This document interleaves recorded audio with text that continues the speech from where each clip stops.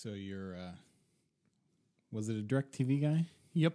Okay. So you're direct. So it was the satellite and everything. So you got the satellite approved and all that. Yeah, that was a nightmare. That whole process was a nightmare from beginning to end. Multiple nightmares, all happening at once.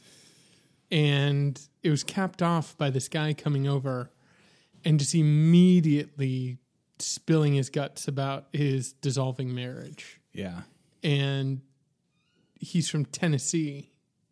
And I was like, "You're all the way out here doing work?" He's like, "Yeah, I told my boss I need to get out of here." Oh, so he currently lives in Tennessee. Currently lives in Tennessee. Jeez. He's all the way out in Virginia working to get away from this situation. Right.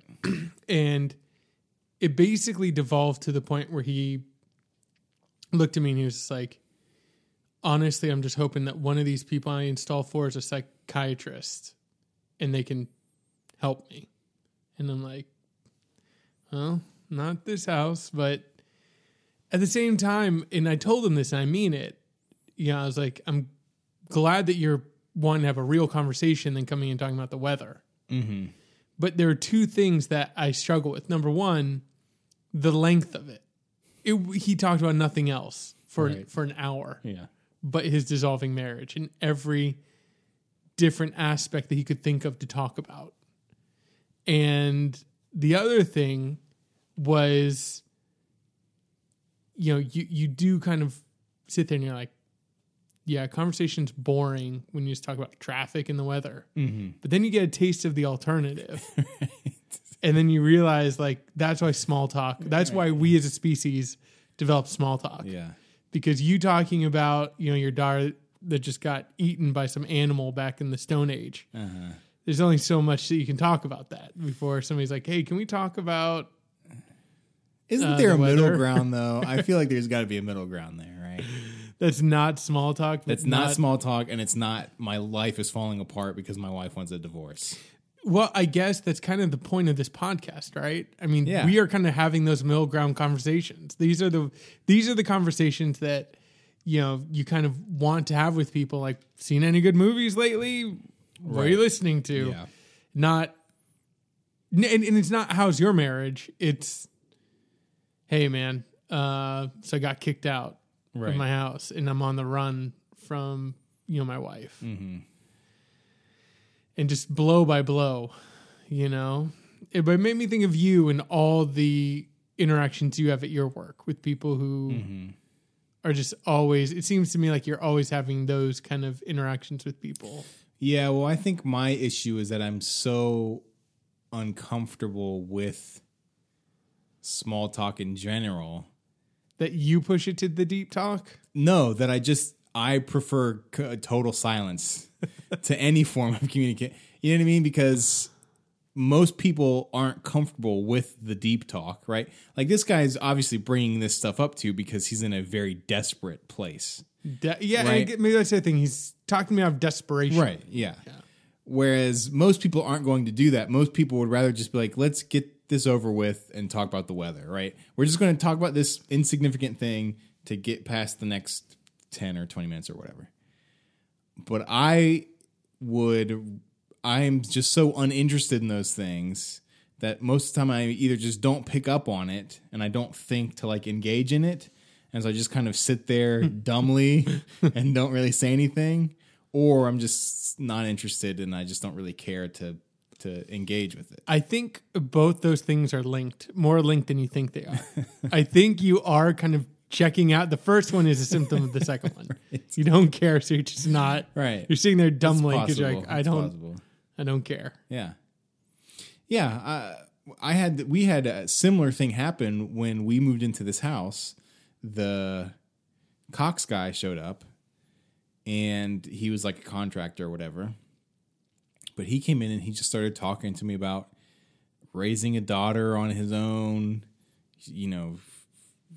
What did he say? He's like, I'm 28. I'm 28 years old. She just turned 14. And then he lets it sit there for a little bit. And he goes, "Yeah, that's right. I was 14 when she was born." And I just be like, all right. Like, I wasn't judging you in any way, buddy. Like, I understand things happen. And he just keeps going on. But then he's like, eventually he starts talking to me about like her starting to get into dating boys and her getting her period and like all of these things. And I'm just like, I just got home from work. Like I have no, like, cause he showed up when my mom was watching The Girls, and it's just like, man, he just goes on. But it's like, I guess that is somewhat of a middle ground, right? Because it's not like this guy was just chatty, right? He just liked to talk. He's not like, I need somebody to lean on right now. Yeah. I guess maybe he was talking to you not out of desperation, which is one thing. It seems like he had a rehearsed thing he was going to as well. Like, yeah. Yes, my daughter's turned 14, boom, boom. Mm-hmm. I'm 28, whatever. Yeah. So it seemed like you were caught in a man's routine. Potentially. It seems to happen a lot to me. His act. Yeah. Right. So I wanted to run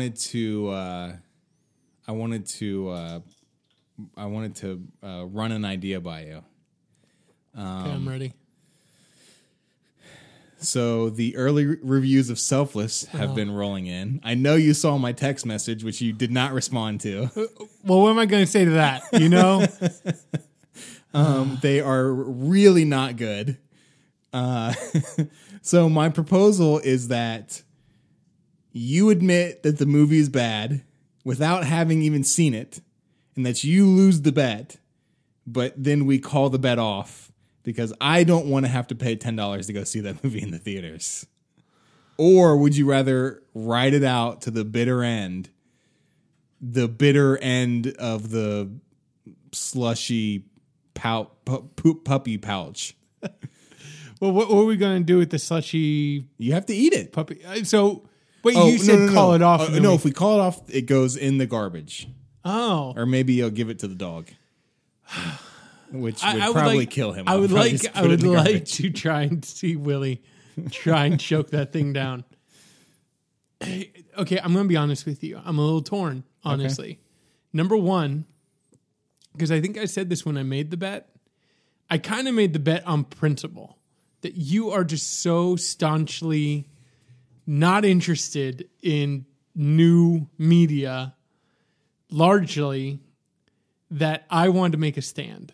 Now, I picked the wrong horse to stand on, but I stand by my stand. No, but that's exactly the problem. Is I'm not just dismissing these things just to dismiss them.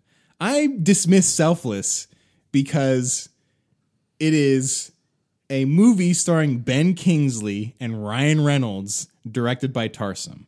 Like that. Like I feel like that could be any movie critic's review of the movie, and that would stand as a movie review of it. Well, like you know what you're getting with those three elements. Well, there are reasons why I picked Selfless too.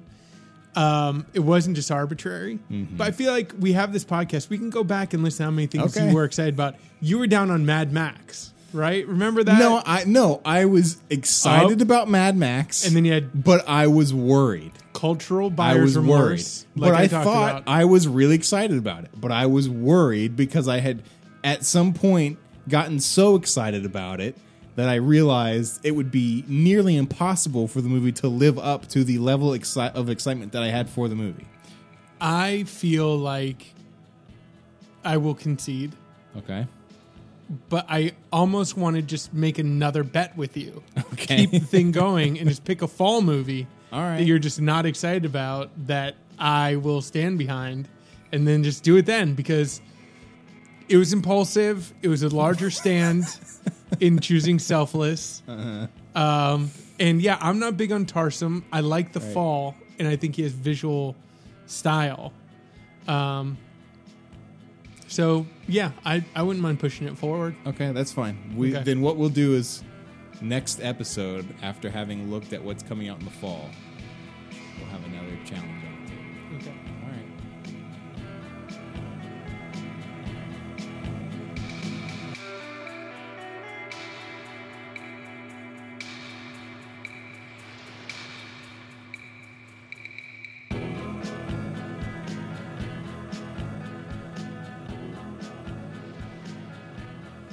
So I watched a movie, or my wife and we watched a documentary on Netflix called Fed Up.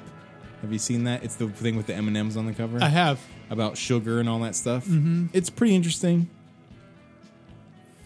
I think I fell asleep with like 20 minutes left. You absolutely did fall asleep then. If you think you fell asleep. No, I fell asleep. You absolutely fell asleep. I definitely fell asleep. I'm unclear on how much of the documentary was left, but I feel like it was maybe like 20 minutes to go. I was kind of dozing in and out throughout the movie. You need more sugar.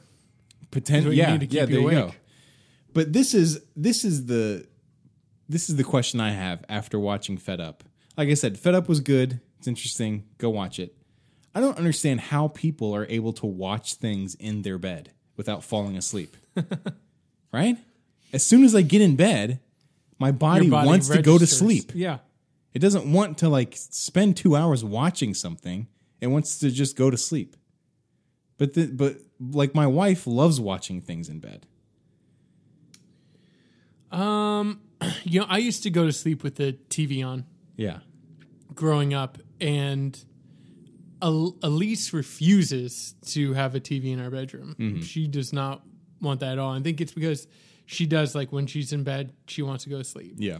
Although now she looks at her phone for over an hour. Right. So I feel like, what's the difference? Right. I'm going to push to get TV in our room now. Yeah, I think, isn't there like kind of studies showing you get a worse sleep? Right. Screens and all that stuff totally screw over your sleep. It screw over your sleep. So, I mean, yeah, I guess for those reasons, it's probably better not to have a screen in your room when you're trying to go to sleep. But yeah, I don't know. That's kind of how I feel. For me, it's a mindset, right? Mm-hmm. I could be on the couch. If I get in a certain position, my mindset is I'm prioritizing sleep right now. Mm-hmm. Versus I'm engaged in this. I'm staying in an awkward position. Yeah. In bed, I just think it's easier to get in that position where you're like, all right, my priorities have switched now. Mm-hmm. I'm prioritizing sleep. Yeah. Something else I watched in our bed this week, and maybe this past week at least, was John Wick. Yeah. You saw John Wick. A lot of headshots. Right. Did you watch it with Elise, or you saw it by yourself? I did. What did she think of it? She was like, that was okay. She wasn't really big. I don't think, she wasn't into the tongue-in-cheek, winky Keanu Reeves, don't call it a comeback, kind of, I forget his specific line in there, kind of stuff. Mm-hmm. But I think she was like, it was okay. She didn't have an issue with the violence?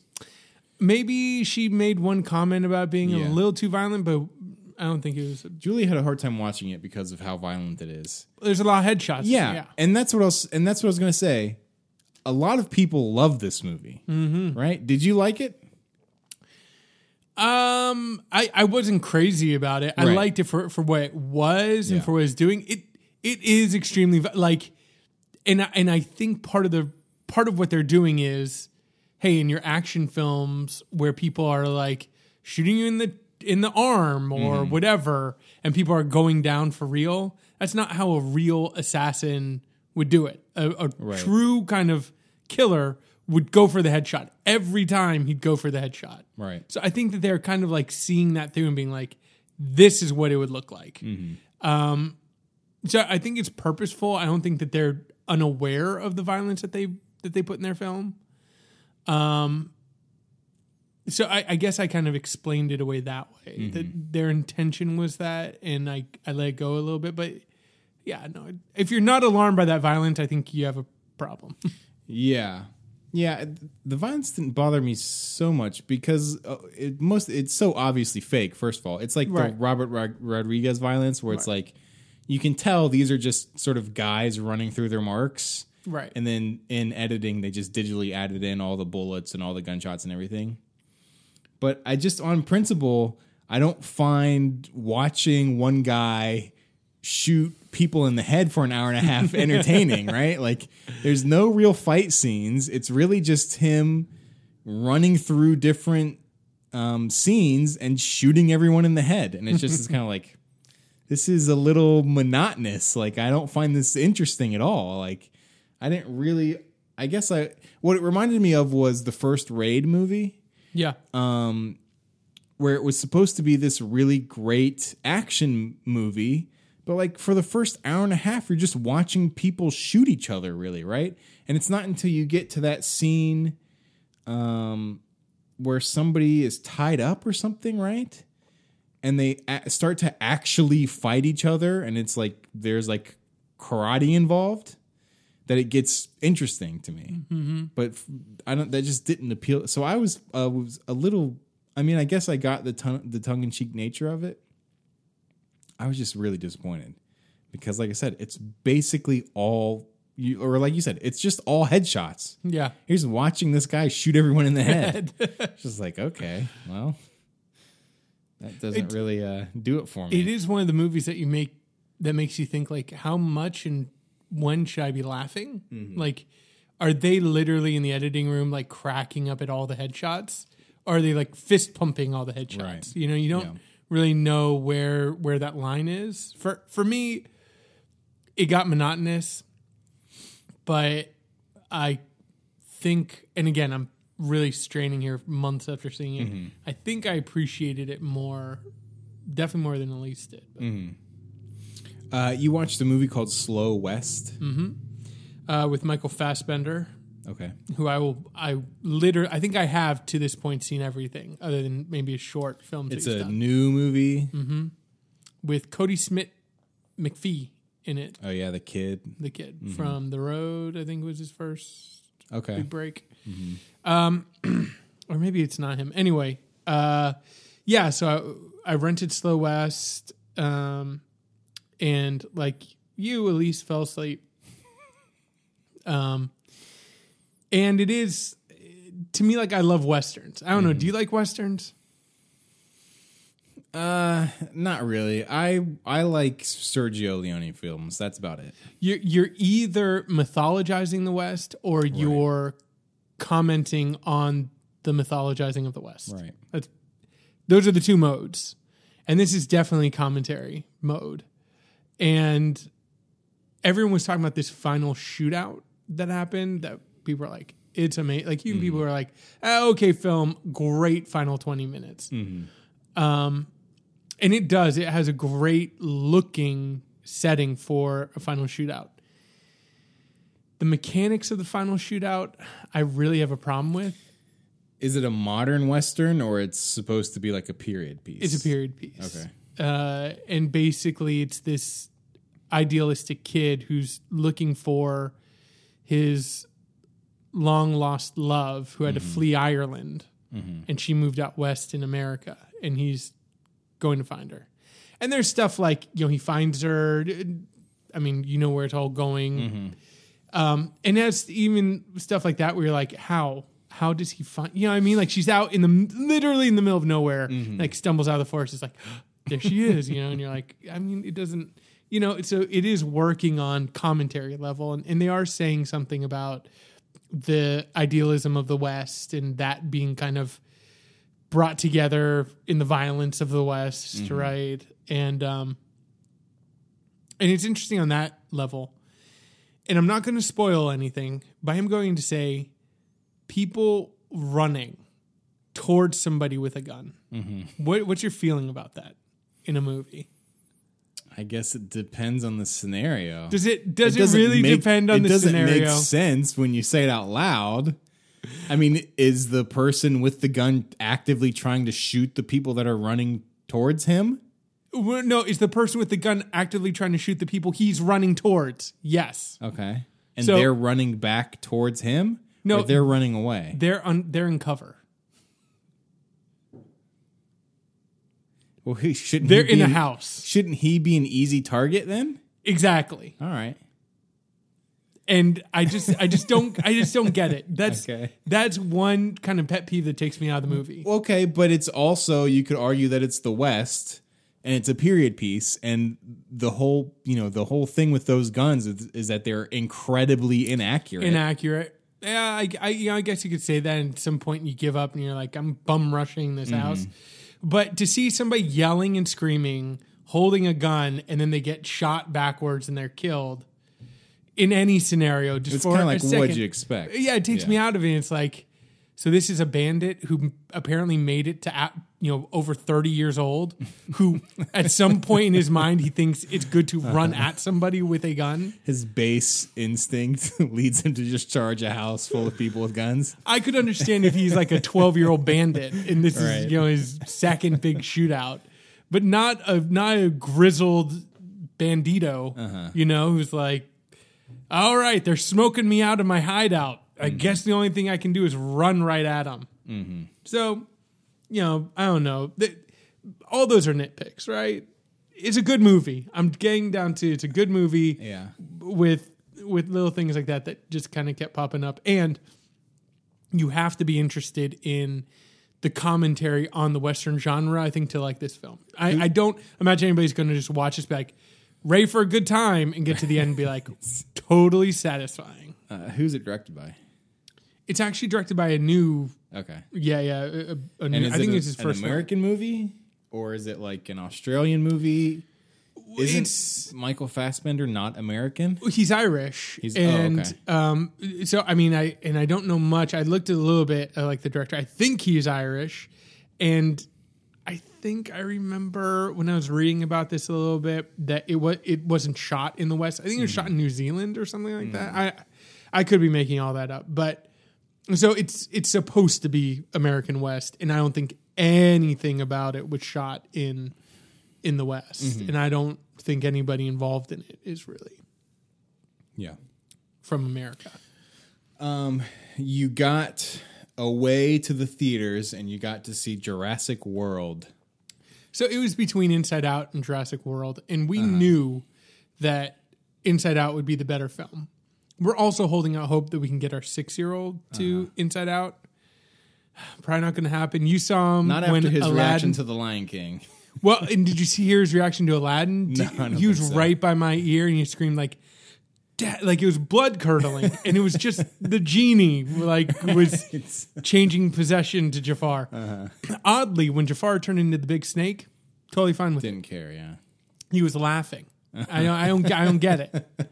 So anyway, I don't think we'll be able to get him out to see that, but we were like, what if? And for one night out and forever, I can't remember the last movie we saw at the theater. I was like, you kind of have to go for the big screen experience, right? Let's just go see Jurassic World, because if Inside Out is on the TV, I don't think we're going to be losing much. You could correct me on that. No. Right. So yeah, we decided. Jurassic World, I think, despite terrible marketing and terrible trailers, received an overwhelmingly positive response, right? And it's like one of the highest grossing films of all time. Oh, right. It's crazy. Yeah. So we went and saw that. And, a lot of people are really dinging it for the stupidity of the characters specifically. And I read an article the other week where basically the guy writing the article was like, when people say turn off your brain, they're not approaching a movie in the right way. Like you should never say, just turn off your brain and enjoy it, because that means it's a dumb film. Right. You're having to make yourself dumber in order to enjoy it. So why is that okay? So I kind of agree with that, and I'm trying to not do that, because I am somebody who, I like a good genre film, and I would say John Wick is, not especially smart. Sure. And so Jurassic World, I tried to approach as like I'm going to think my way through this. And when you do that, you realize why people want to turn off their brain, because it's not enjoyable, And I think you get sidetracked by things that you don't know whether they are things or not. Like somebody running at a house with a gun in Slow West. You think, oh, that's stupid. And then you think, should I even be noticing that? Should I just, the guy's dead, right? So whether he died running at the house or whether it was a lucky shot, where he was hiding, the guy's dead. Done.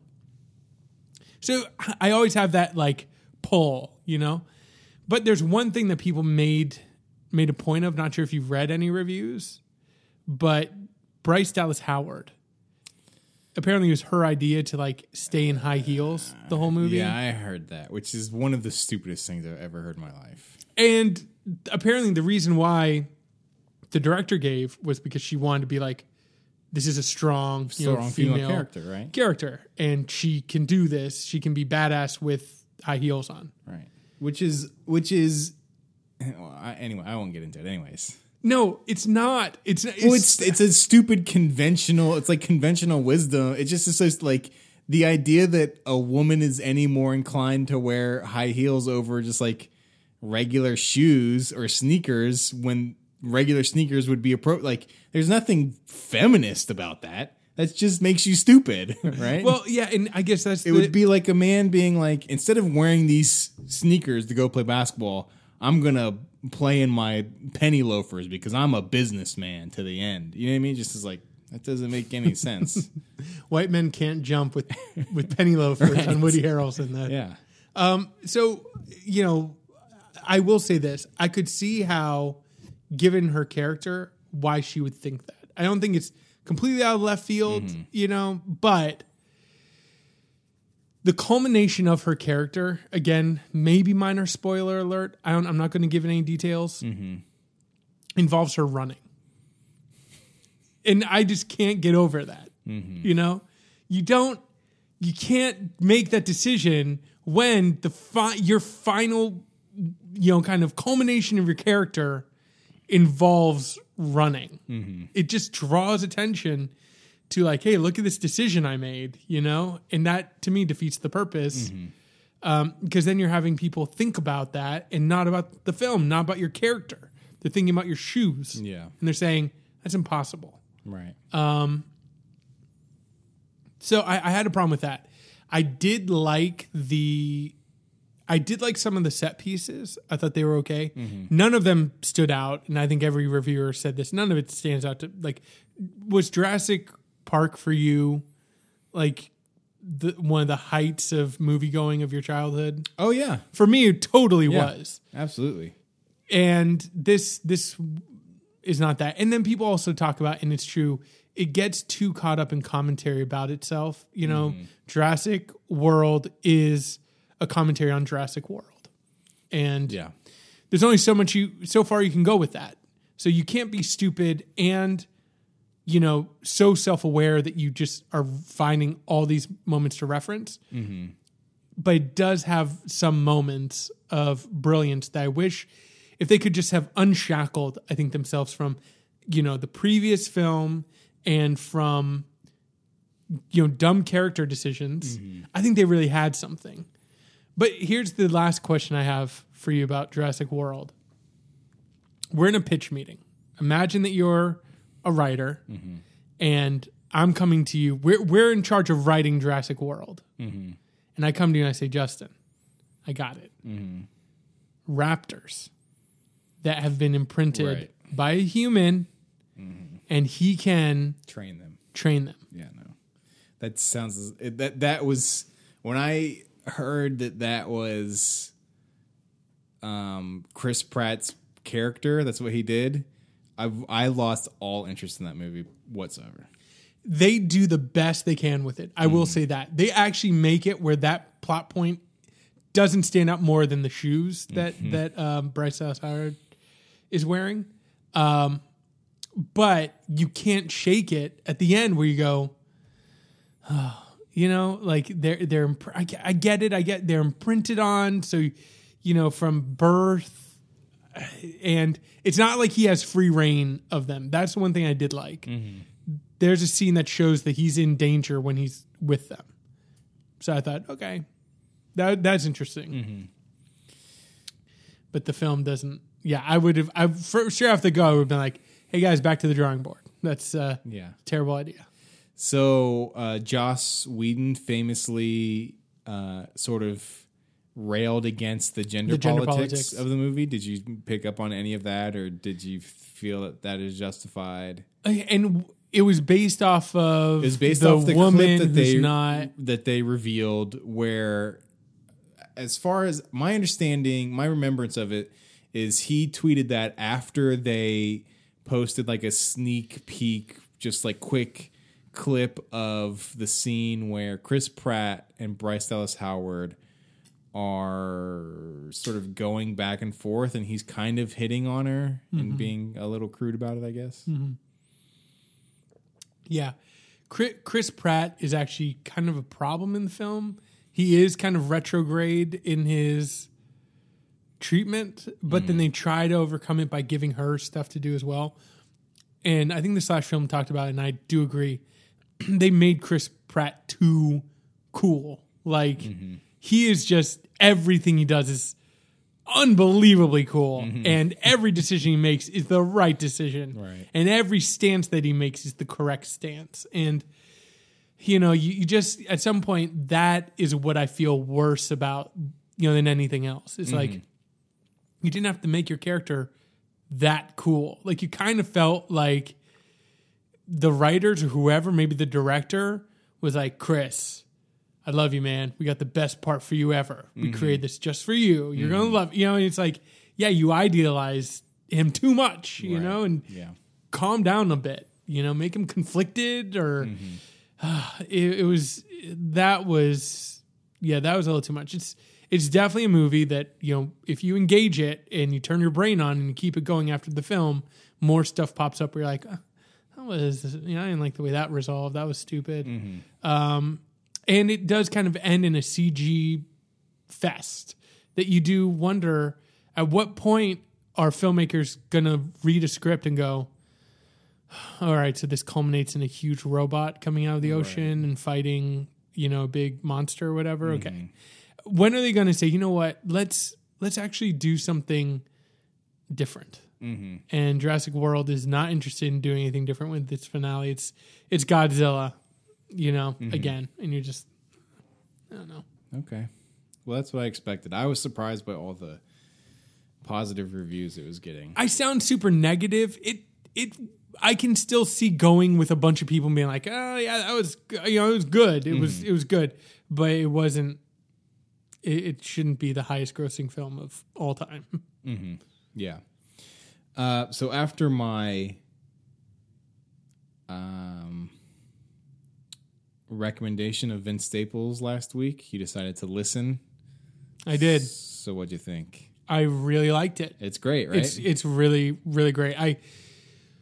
I really want to. It's an album that makes you want to dig into it, you know, and really pick apart the lyrics and how much of it is he writing as kind of autobiography and how much of it is he writing as a story.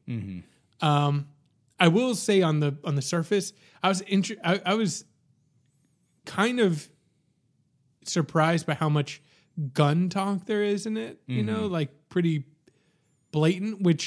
And people are saying he's kind of like bringing old school back a little bit, and that is kind of like from 90s. Yeah, but I think he's approaching it smartly. Like, he's not talking about like getting his big clip and blasting people away, and like that's the point. You know, he's kind of saying something, making a commentary on broader culture with that. But did that stand out to you? How many songs he references guns and his gun? And not particularly. What really just it was just sort of the. I mean, I don't listen to a lot of rap anymore, so I guess I don't really have a lot of ground to stand on when it comes to comparing it to other rap artists. Do you listen to Kendrick Lamar? No, I never got into Kendrick Lamar. Yeah. The whole, like, that to me is what Kendrick Lamar's last album was. It was like, listening to it on a surface level, it was like, man, this is like really crude. But then people are like, oh yeah, but that's the point. It's kind of like, all right, well, but it's still really crude. Like, right. You know what I mean? Like, and at 33, that's just not really my thing anymore. Maybe if I was younger, I could get into it. But at this point, I just kind of like, I've turned too old to be able to look past all of that, you know, and listen to it on a regular basis. I could maybe I feel the same way with like A$AP Rocky's stuff. I haven't listened to any of his new stuff, but when his first album came out, I just really loved the actual sound of it and the way he was mashing up all these styles together. But man, the lyrics are so terrible and they're so stupid that I just can't listen to it because I'm just like, I can't get past this. It's so dumb. And I understand that's the point of Kendrick's last album. I just couldn't get into it. And I haven't even listened to his new stuff because that single was crazy sounding, right? His voice sounded so weird.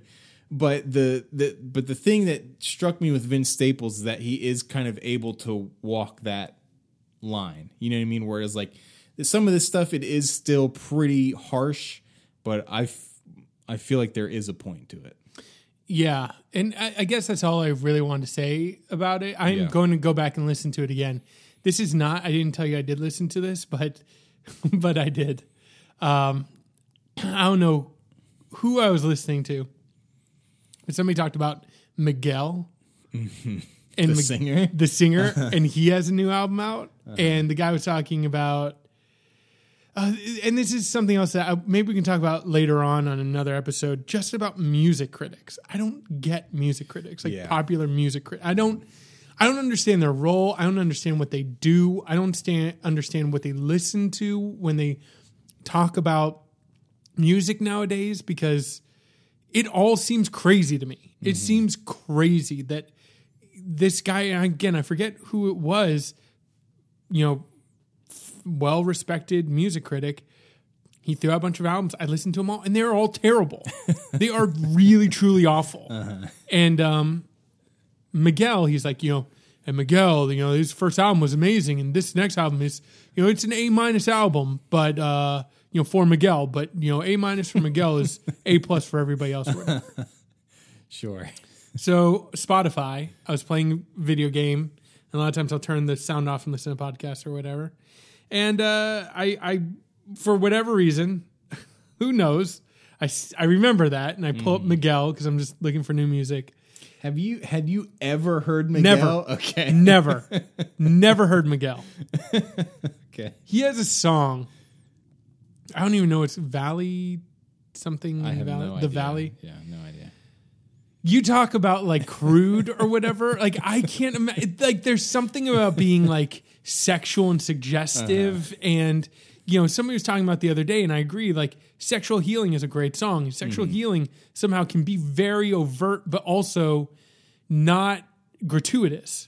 Whereas his song, like he lit the chorus, it's just him listing like body parts like in the most crude way possible. I'm like, I can't imagine having to sing this night after night after night. And I can't imagine anybody listening to this and being like, yeah, this gets me in the mood. Like he's literally just, there's something about saying like, I'm going to sing about sex. And there's something about like, I'm actually going to sing about the process of having sex, literally blow by blow. And that's what Miguel apparently, again, not having heard him before, apparently that's what he likes to sing about. Is not about sex like Marvin Gaye.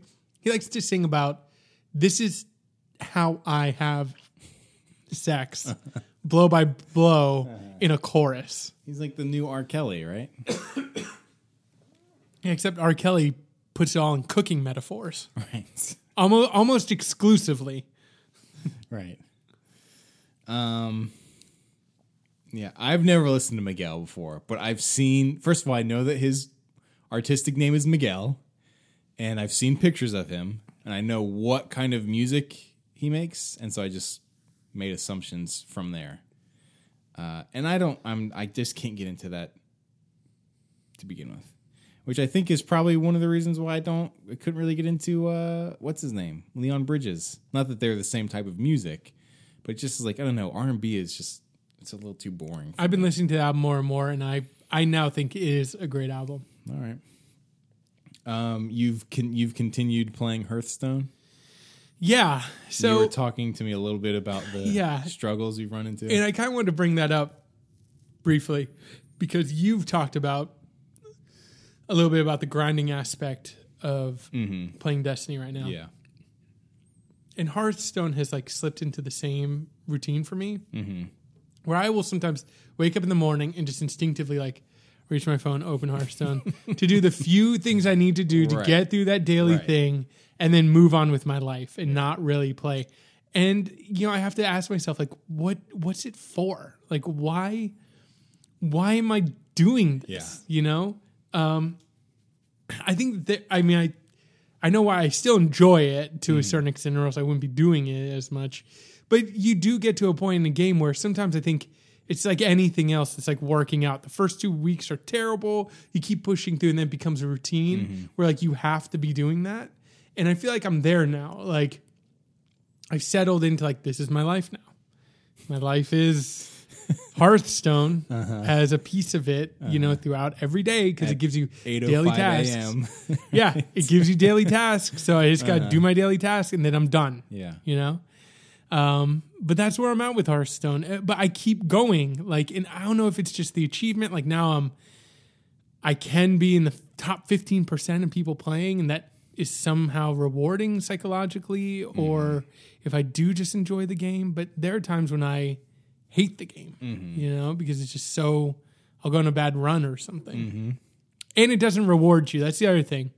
If anybody else plays Hearthstone, tell me, do you guys get better cards than I do when you put in a lot of time and effort? I feel like I should literally own every single card with how much, and I'm not spending a cent on it. Right. That's the other thing I'm trying to do.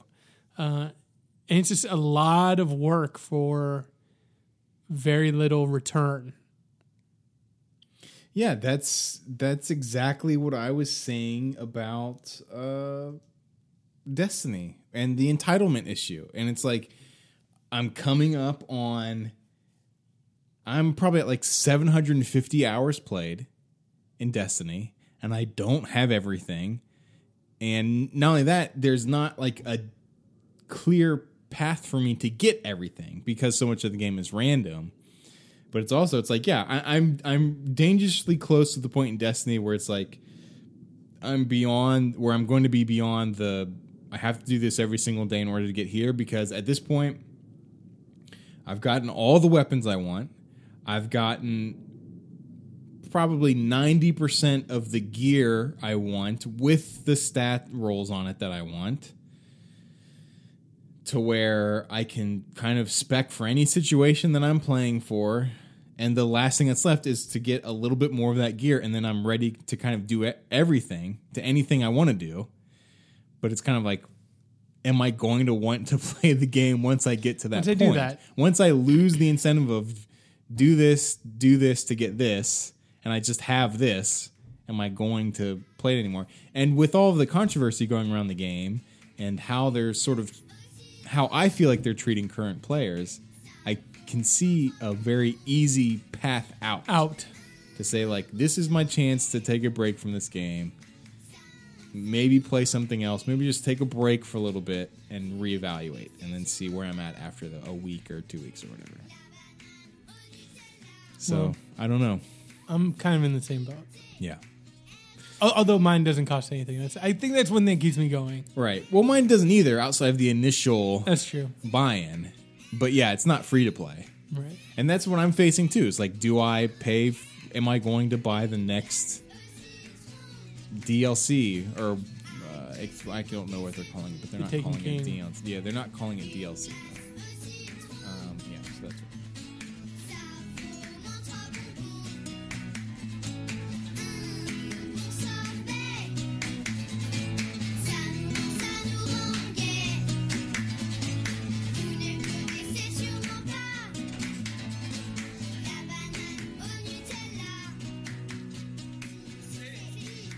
So last week I recommended Donna Stevens' photo set called Idiot Box. It just is a 10 photos maybe. And the idea was that I saw the link. It was probably on Vox when I first saw it. And I'm sure they had a clickbaity title that was like, these photos will make you rethink letting your kids watch TV or whatever. Right. But as far as I could tell, the Donna Stevens herself was presenting it with little commentary. But it just is a set of photos of kids, photos taken while kids are watching TV, right? But if you look at the photos, you can tell that it's very obviously meant to be, or they're taken at like the worst possible moment where the kids look their stupidest. Right. Right. So I just thought I had a handful of thoughts about it. And I just wanted you to look at it to see how you felt about the series.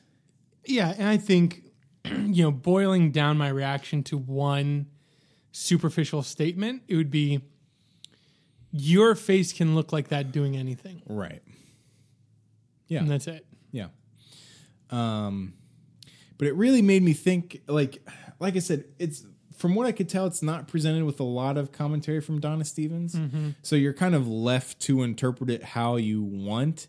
But at the same time, the photos themselves, I think are fairly, send a fairly obvious message, right? But I don't know if that's like the point, because the whole point of art is to like evoke some sort of feeling, right? Which reaction. This certainly does for me, which is kind of that, which is just like, this is manipulative. I understand the point, but at the same time, like, I know we've talked about it before, but I feel like I understand this set of people that are like, we need to keep screens away from our kids and they shouldn't interact with any sort of tablet or anything before they're 18, or, you know what I mean? Like, an hour of TV does this to you or whatever. It's just kind of like, I just kind of feel like that's the world we live in. You know what I mean? Like I'm not advocating for just sitting your kid down in front of an iPad or TV and letting him be for 5 hours straight. And I know I've said this before, but Sophia would not know her ABCs as well as she does, or I should say as early as she did, if it wasn't for watching Sesame Street every day or the alphabet games that she played on the iPad when we let her play. And I feel like that gets lost. And I feel like it's one of these arguments it's very easy to be just on the extremes of it. Yeah. And the truth kind of lies in the middle. You know what I mean? It's right. kind of like, I don't think parents are really advocating for like just giving them an iPad and go about your day. But at the same time, I don't think you should be advocating for like no technology at all until they're 16, because this is what it does to their brains. Mm-hmm. It's kind of like, well, I think whatever it's doing to their brains is probably going to be useful when they're like 25 and literally every single thing you do is on a tablet.